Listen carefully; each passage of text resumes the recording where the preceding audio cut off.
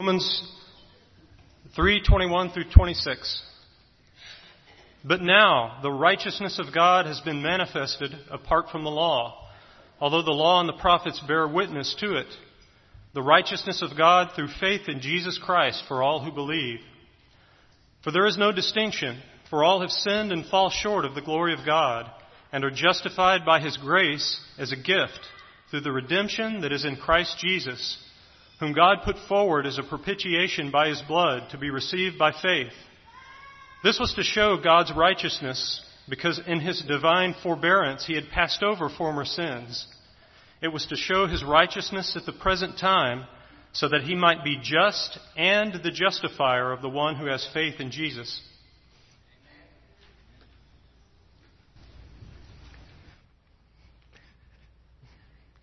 Thank you, Mark. It's always a great day to be able to worship God and realize how many good people God has. And so it's always a joy to be among you and just be able to sing praises to God and just hear so many good things going on. We were talking last week about going from spectator to disciple. There's a lot of process that is involved with Christianity. It's not all, okay, you start here, you did this, now you're finished. But there's a lot more development to it. And so as you think about that, they went from being the crowd now to being the chosen, the 12, the Christian, the disciple. And so this week we want to talk a little bit more about this progression that goes on as well. And some of the things that happen there. When you realize how Jesus first started, He stood up for His first sermon and said, "You need to repent." Well, that seems kind of bold, doesn't it? Does He even know those people? Did He know something about them where they needed to repent? But actually, we can do the same thing in here, can't we? I can say you need to repent, because there isn't any of us who have it all together. And there isn't any of us who have say, well, you know what? I didn't even do one single sin this week. It was a good week. I can't remember any the week before. I can't remember the last time I sinned. No, that's really not the case. It's more that we can remember way too often all the things that we've done that are sins. You know, the times when we were upset, we said things we shouldn't, we didn't want to, but somehow it just jumped out of your mouth. I don't know if you guys have times like that, but there are those times when it just seems to happen. And you did things, or you said things, or you thought things, and the list gets to be endless trying to think of all those. And so Jesus comes saying the answer to all of this is very simple. You just need to repent. And He makes that assumption that all of us need that. We don't get to see God's holiness with our sin. And so repentance is absolutely important and necessary. And when we do things wrong, it doesn't just go away. It's nice to think, well, if I just ignore it, it'll go away. And sometimes we even do that with people, right? We have great friends for a little while until something happens. Either they do something or we do something, and then somebody's mad. Usually both of us are mad at each other. And, well, the answer is, I need new friends.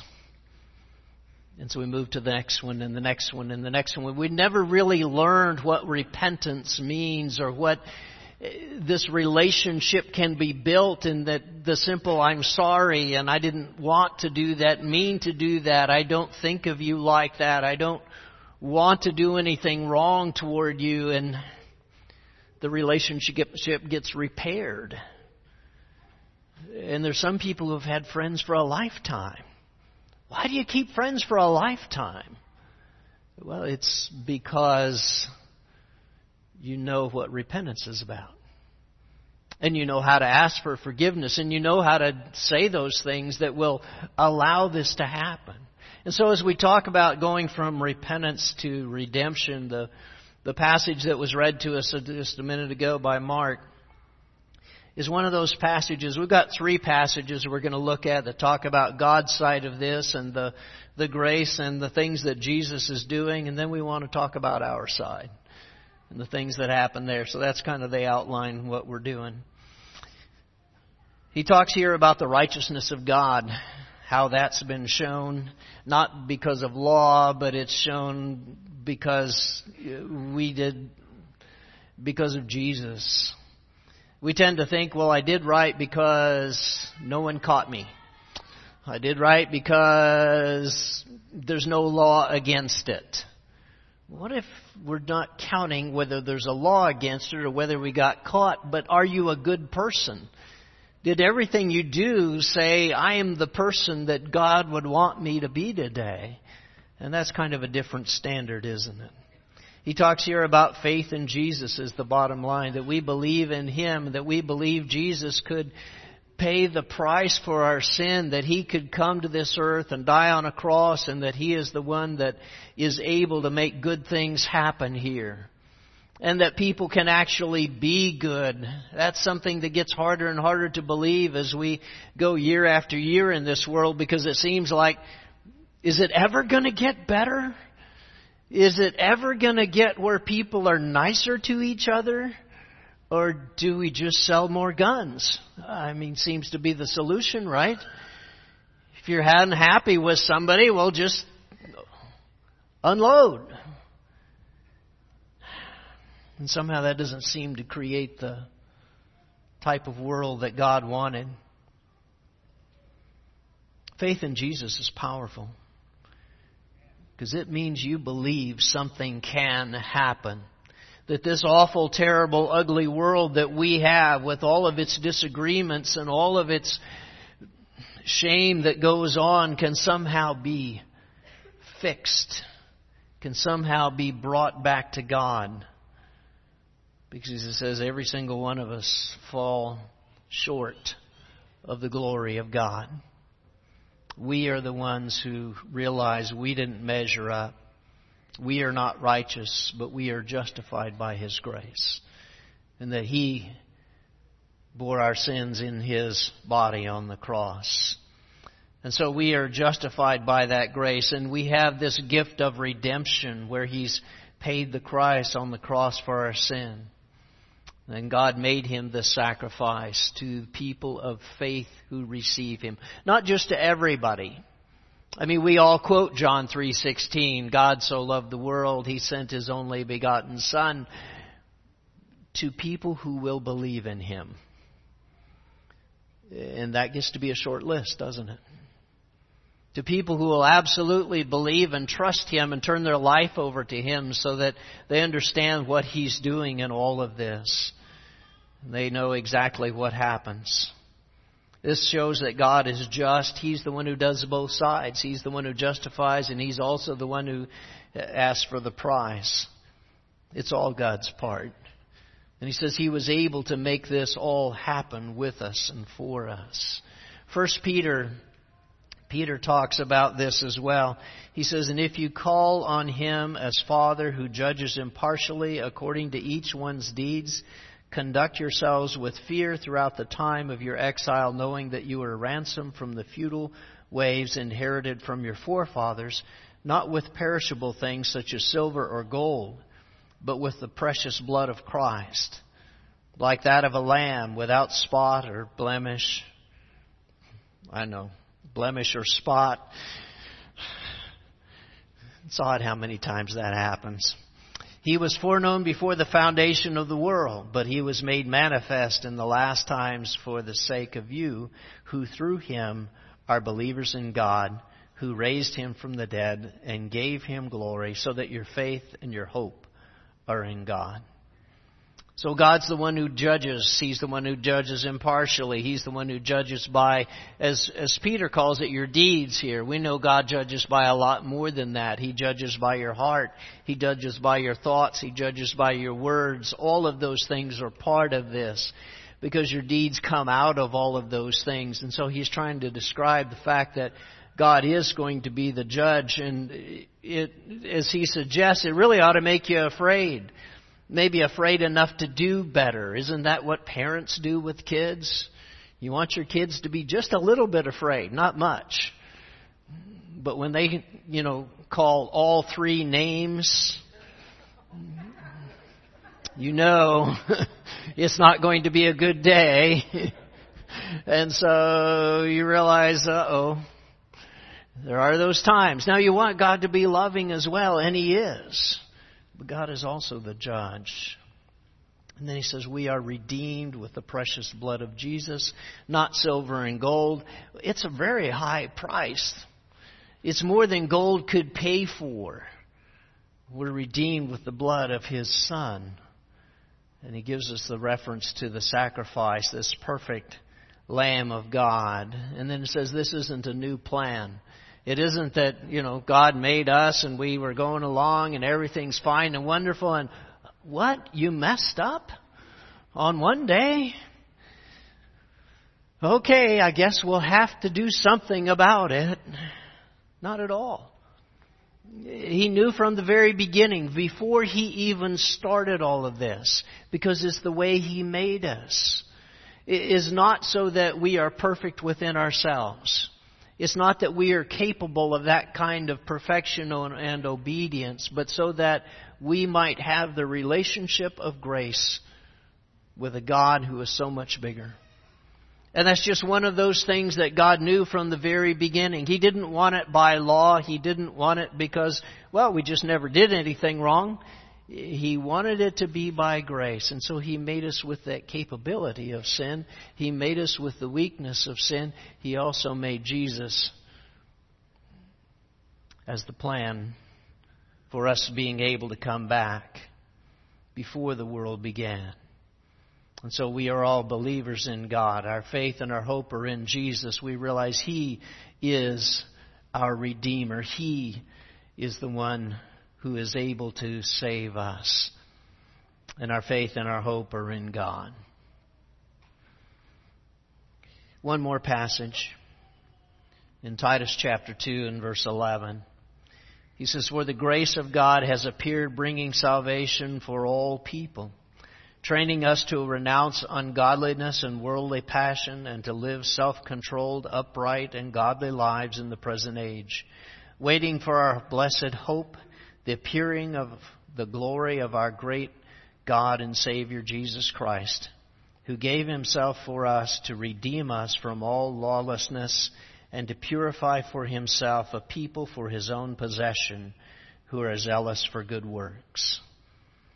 And so it seems like the same thing again, isn't it?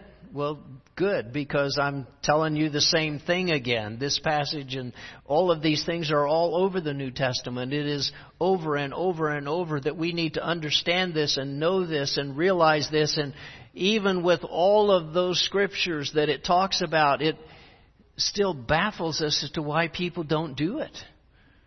Why does the grace of God have such a hard time getting into the lives of people? Because as he says here, the grace of God is bringing salvation to all people, is teaching us renounce ungodliness and renounce worldly passion and to live your life right, to live self-controlled and upright and godly. And Jesus gave Himself to redeem us in order for that to happen, because it doesn't just happen on our own.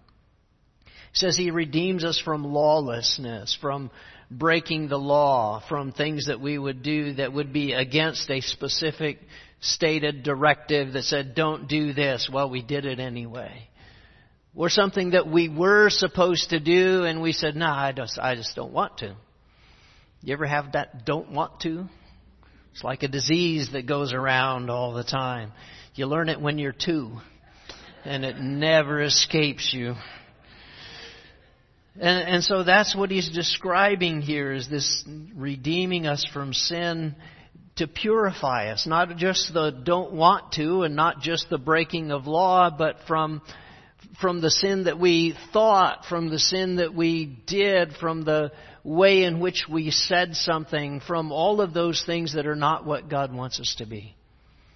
He says He's redeeming us from all of that as well. Not just the fact that you broke this one command, but basically because our heart isn't right. And to purify us to be His people for His own possession, that we would belong to Him, that we would be His, and that we would be zealous for good works. So I think redemption here, as you look through the Scripture, comes in 3 different places. The first one we probably know most, and that is that redemption is when you would pay the price to redeem something. And so for us, we have sinned. Jesus died on the cross. He paid the price. Since the price was blood or death, He died. We no longer need to die. He is the substitution. He is the Passover lamb. He is the one who redeems us so that we are now free from that sin.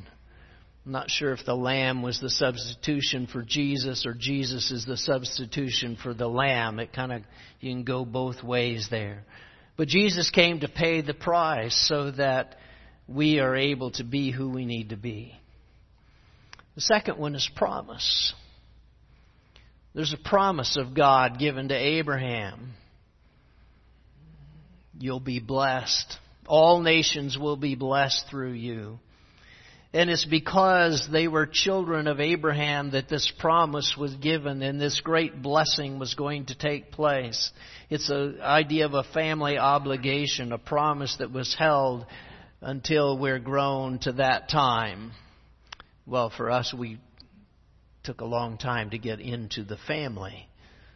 And so we're redeemed because now we fit into the family. We're redeemed because we have covenant with God and we have become children of Abraham. So there's another sense of redemption of how we inherit this promise. The third term means to cover. To cover sin or atone for it. Not necessarily just to pay the price for it, but the fact that we're going to use whatever power it takes in order to accomplish it. You see it found in the Old Testament especially as God redeems Israel from Pharaoh.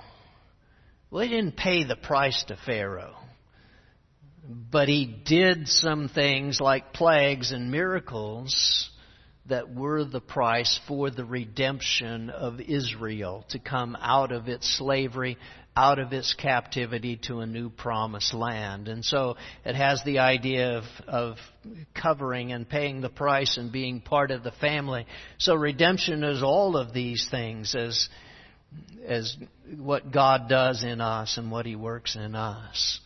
It's one of the most amazing things if you ever look at it and realize what it is that God has done. So much more than just a matter of saying, well, don't do that. Well, okay, you did it, now you have to pay and put a quarter in the jar or whatever it is, or just, give us 2 pints of blood. That may slow it down a lot more than the quarter in the jar. But what about our side? What do we do? Because it's repentance to redemption, right? It's not just God redeems everybody. It's God redeems those who are repentant. God redeems those who have come to God. Well, how do you do that? We ought to know that, right? You say, well, I'm sorry. Okay, good. We're done, right? Isn't that what repentance is? I said I was sorry. I'm not sure we can talk to God like that. What does that really mean for you? How do you say that? It's a little bit tougher maybe to realize when you start thinking about everybody and everybody's sins and how it all fits.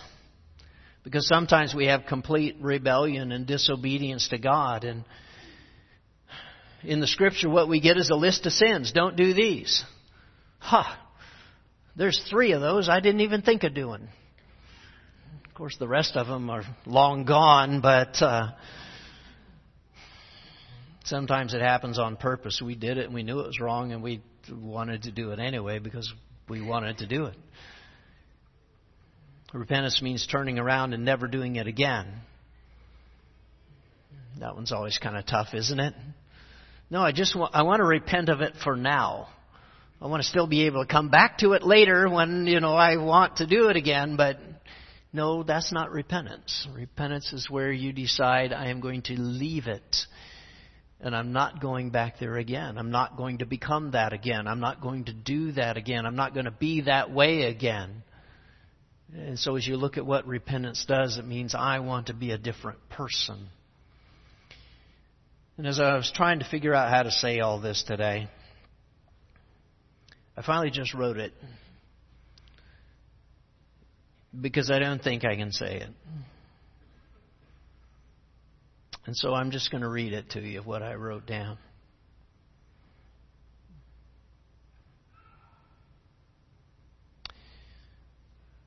God's creator of everything good. He made us good, but we didn't stay that way long. We always challenge and test rather than just accept. Before God gives us over, we give ourselves over to sin. Repentance is about being sorry for sin. We are sorry for sin against God. We can't say we didn't intend to do anything wrong, and well, sometimes that would be true, but we also didn't intend to do everything right. And we questioned and we acted in defiance of God. And there are other crimes by law when we did something wrong against law, and there are other crimes against people where we offended and destroyed them. But those don't matter as much as the crimes against God. So what happens? We're evil, but we're sorry. And we don't want to be this way. So why would we insist on being evil? Well, first is we're not ourselves, whatever that means. We're not normal. We know better. It's not someone else's fault. It's just that we've given ourselves over to evil. The second is we're addicted and we can't control ourselves. Something else has control over us, and we've given control to that, to drugs or to drink or to just our own kind of pleasure, and somewhere we lost control. We have an excuse. The excuse is we were high or drunk or just kind of out of our mind, and we're not in control ourselves, but it really doesn't seem to make it any better. The third one is we have a need. We felt the need to have it or to do it. We want the fix, but it feels more like a need. It's good for us. We want it. We need it. We think it won't kill us yet. And what doesn't kill you makes you a little more dead. Doesn't make you stronger. The truth is, it's killing us all along. It's not good for us no matter how good it feels. And we don't need it. It's destroying us. We can't fight it or outthink it. There is no logic to fight it. We realize the hopelessness of the situation. It's like we're thrown out, separated from God. We've lost the relationship. And so we set the boundary. We can't go there. Draw the line in the sand for ourselves. Put a flaming sword in front of it. We can't go back in. We can't get rid of it. So we're just going to have to live with it. We need clarity of vision. We see what we want. It isn't bad. And we can't trust our own instincts. We can't trust our feelings or ourself. We need to see Jesus. Jesus has healing. Jesus died on a cross for fools and sinners like us. And still we would see Jesus and Him crucified for us. It is only when we can glimpse the holiness of God and His majesty and His glory. And that comes through Jesus. And so we stop and make a decision. We choose God. We choose Jesus. But He isn't looking very good. He's not the kind teacher anymore. There's no healing. There's only the tears of a loved one, and we see what the soldiers have left. Beaten, suffering, crucified. It wasn't their idea. It was their job. It's where repentance has met redemption.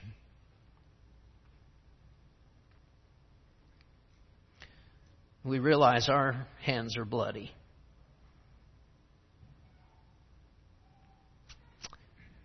And there's the jingle of silver in our pocket. And we remember telling our friends we didn't know Him. We aren't really serious about church. It really doesn't mean anything to us. And it doesn't. We don't feel it. We don't feel anything. And we can go to worship and the song's going, but we can't sing because we don't feel it. We don't feel anything good. We only feel the unholy. And we know we can never be accepted like that.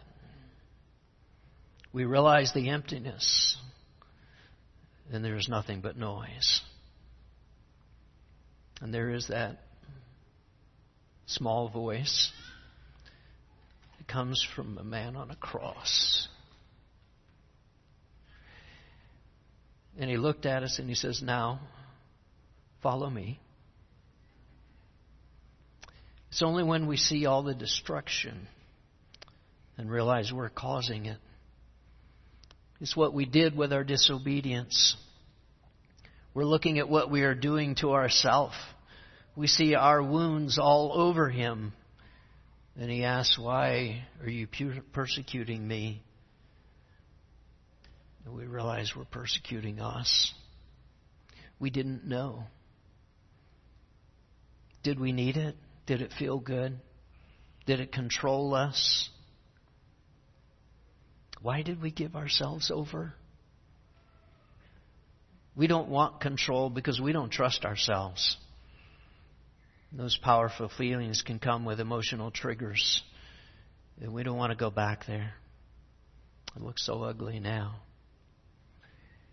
We need to get back to the crowd to give back the silver. We don't need it. And we're not left with empty pockets. We see what Jesus would do. We see all those others are lost in themselves, lost in their need, their want to, lost in their addiction, their approval, their acceptance of things that just hurt them. And so when does repentance meet redemption? Maybe these sound familiar. It's when we realize we betrayed innocent blood. It's when Jesus turns to look at us as the rooster crows. It's when we shout, "Crucify, crucify Him." It's when we hold the hammer in our hand. It's when Jesus asks, "Why are you persecuting me?" It's when Jesus looks at us and asks God to forgive us because we don't know what we're doing. It's our sorrow and His pain. It's our anger and need and His wounds. We thought we needed it, but it only kills us. As we lay there dead, unfeeling, alone, we realize that the good news is Jesus raises the dead. And we are so aware of our death, and the only thing left is to be buried. And so we're buried with Christ in baptism, and we come alive. We have been redeemed. And Jesus comes to walk with us. And He has things for us to do. And we think of our struggle, and He says He has something for us. It's a gift. And the Spirit fills us like a breath. He's faint at first and then more decided, and we want Him. And the good news is the Spirit can kill the want and the need in us. We find as we follow Jesus, He fills us, and we don't need anymore. It isn't all about us. It's about what we share with others, what fills us when we share the love and the mercy of God that He has shared with us.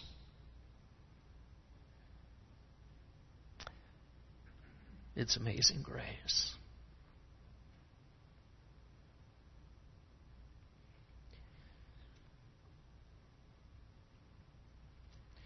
If this sounds like you this morning,